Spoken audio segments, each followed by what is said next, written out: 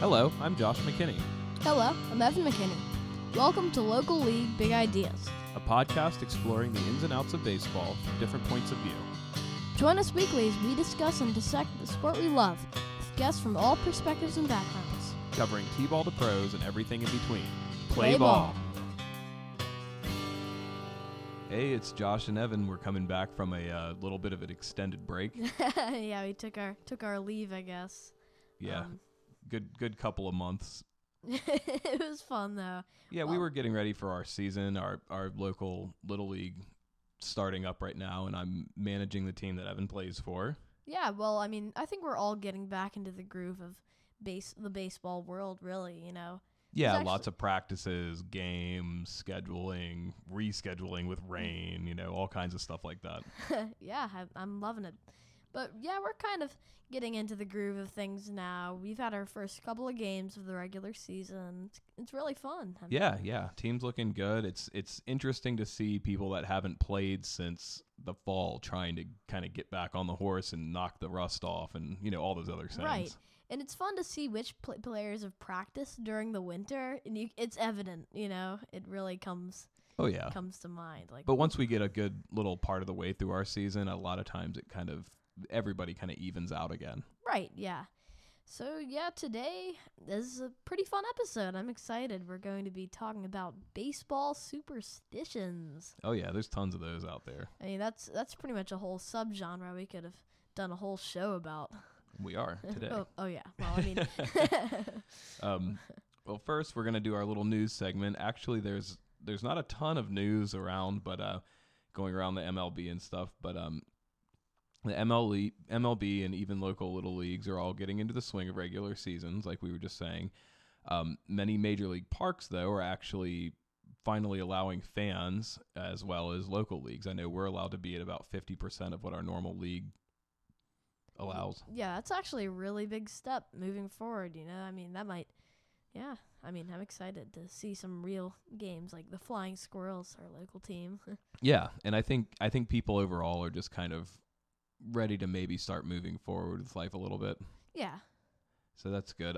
One interesting little piece of news, it's not really news, I just thought it was an interesting little thing, was that this is from the MLB, that Angels pitcher and slugger Shohei Ohtani actually played left field in a recent game. Okay, I'm sorry. This is really exciting for me.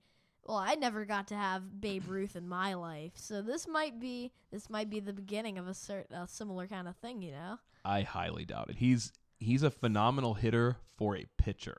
Remember when we turned that one game on, and the first pitch we saw, he cracked into the stands? Remember, it was like 450 feet. Yeah, but over the course of the season, he's gonna hit a huge amount of home runs for a pitcher. But he's not going to be in, like, the slugging title contention and stuff like that. Yeah, he may not make the record books, but you never know. We'll watch. I kind of see him more as kind of a jack of all trades. I think he's a serviceable pitcher. He's a serviceable hitter. He can kind of you can put him where you need him, kind of. Yeah. I don't think he's going to even go to the Hall of Fame or anything. I don't know. I mean, it's early in his career. We'll probably see more of him later on. I'm excited, though, either way. Yeah, I guess that bodes well for you. Yeah. Since you like to pitch a lot. Right. Yeah, it's fun to have someone to root for. And you played left field in our last game too. Yeah. Oh man.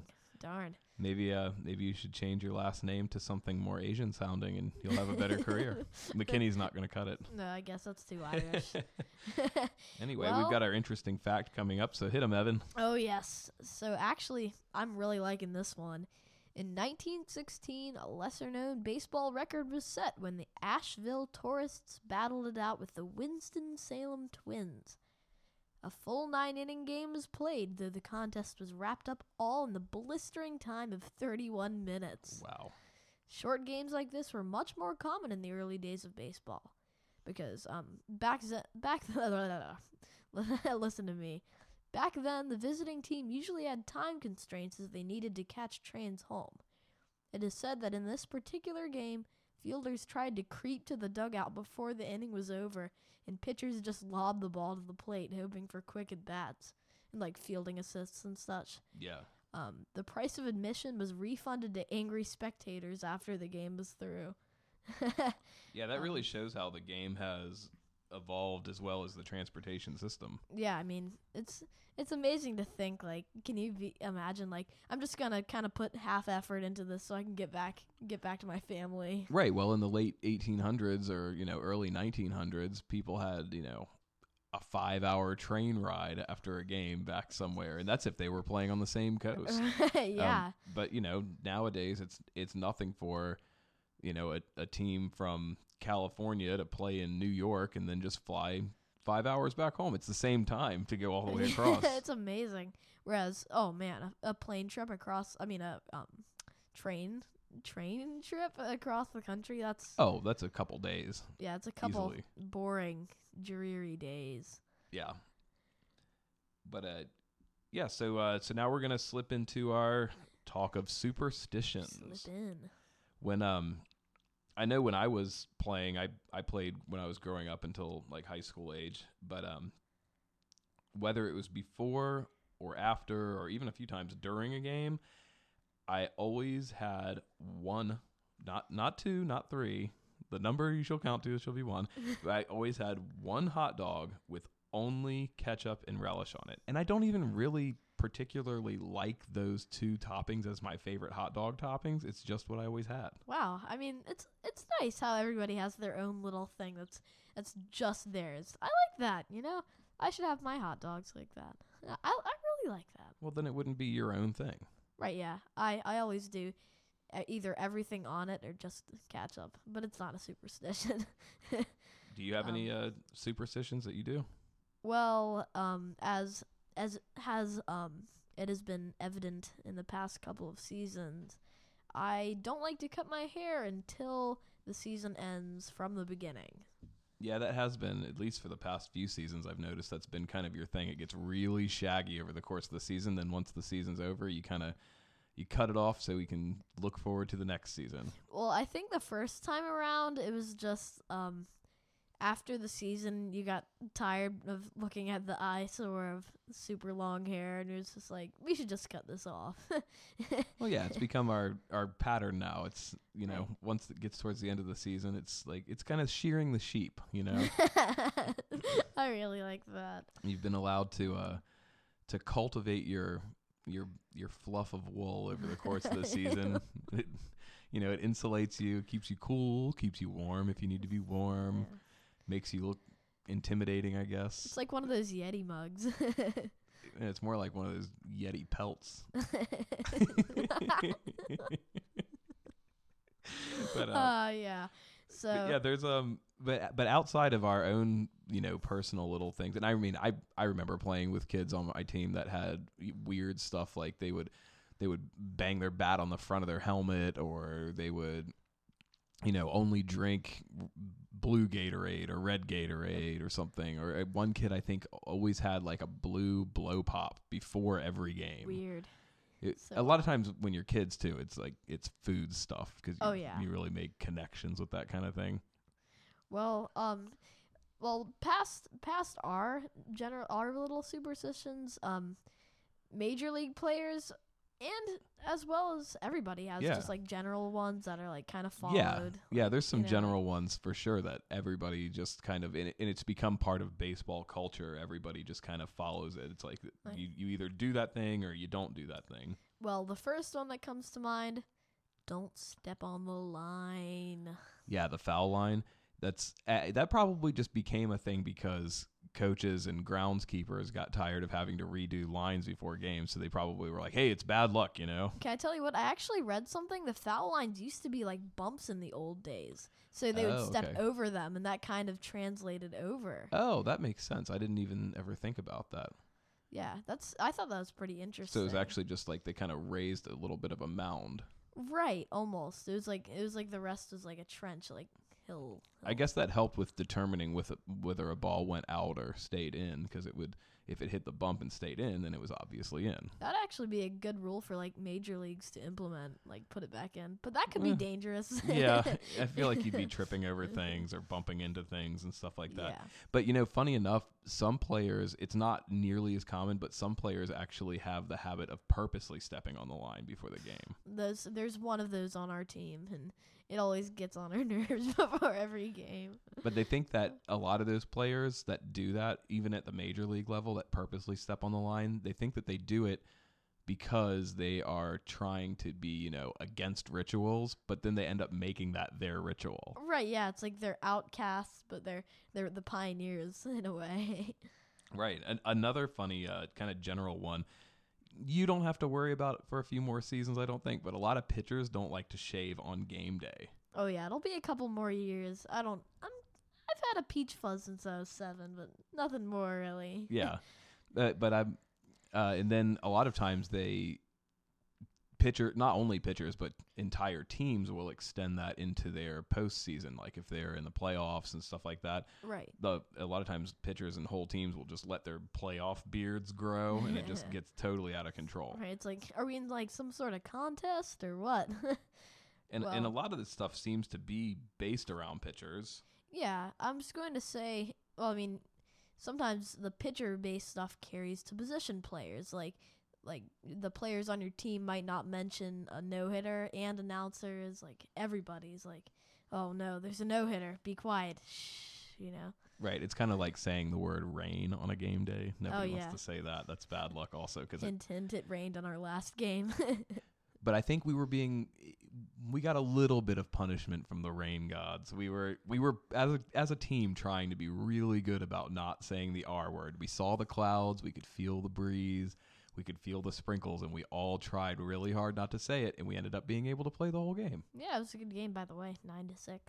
Yeah, definitely. In our favor. In our favor. One of the other things with pitching stuff, there's a lot of superstition around the pitching position because it's such an important position. One is that position players, it's considered really bad luck to step on the mound. Oh yeah, during the game, right? Just at all, it's considered bad luck to step on the mound because that's considered kind of like sacred space for the pitcher. I can see it in my mind now. A position player has to like retrieve a ball, and he's like, "No, you do it. You do it."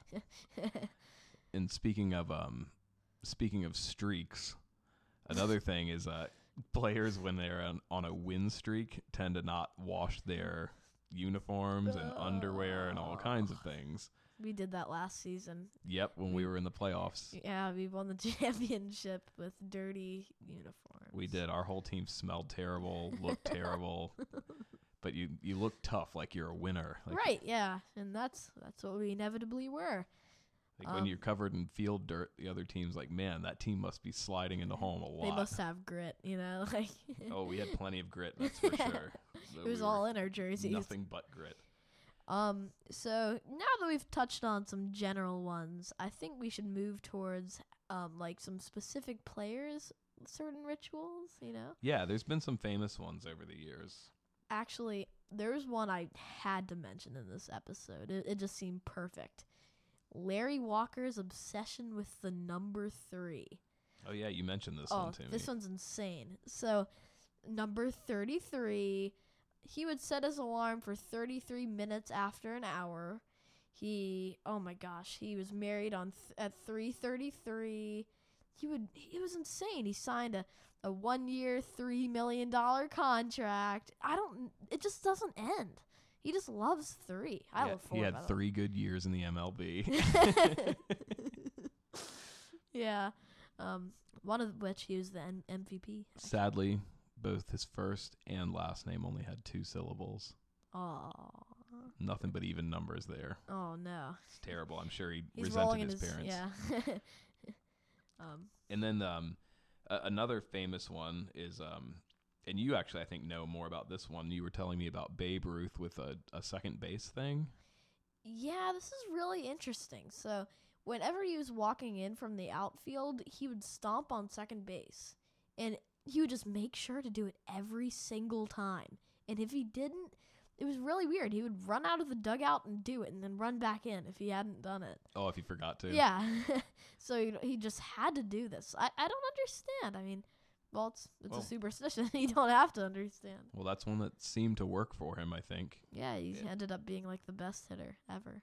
Well, speaking of best hitters and superstitions, there's another one that this one's kind of more gross than touching second base every time, but Mark McGwire, who is considered to be one of the best hitters of all time, even though he was full of roids and juicing and whatever else, but he was still good at hitting a baseball.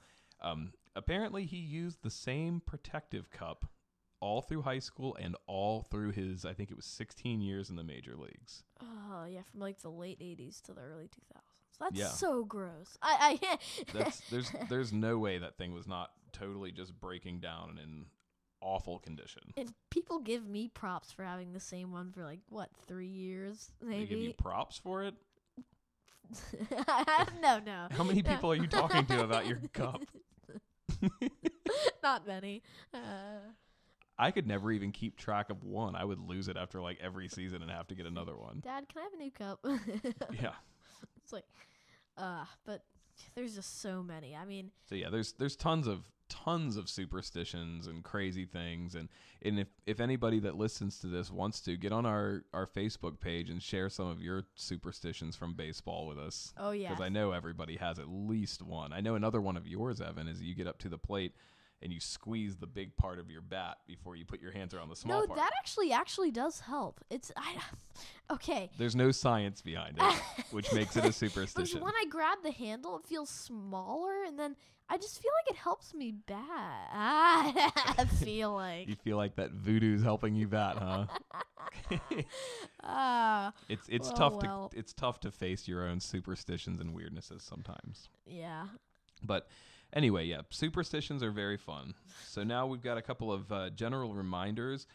Players, please practice at home. That's invaluable. Yeah, I know. I can't stress that enough, because especially at the little league level and stuff, the coaches and the team managers and stuff are all volunteers, and they are trying to give as much time to you as they can.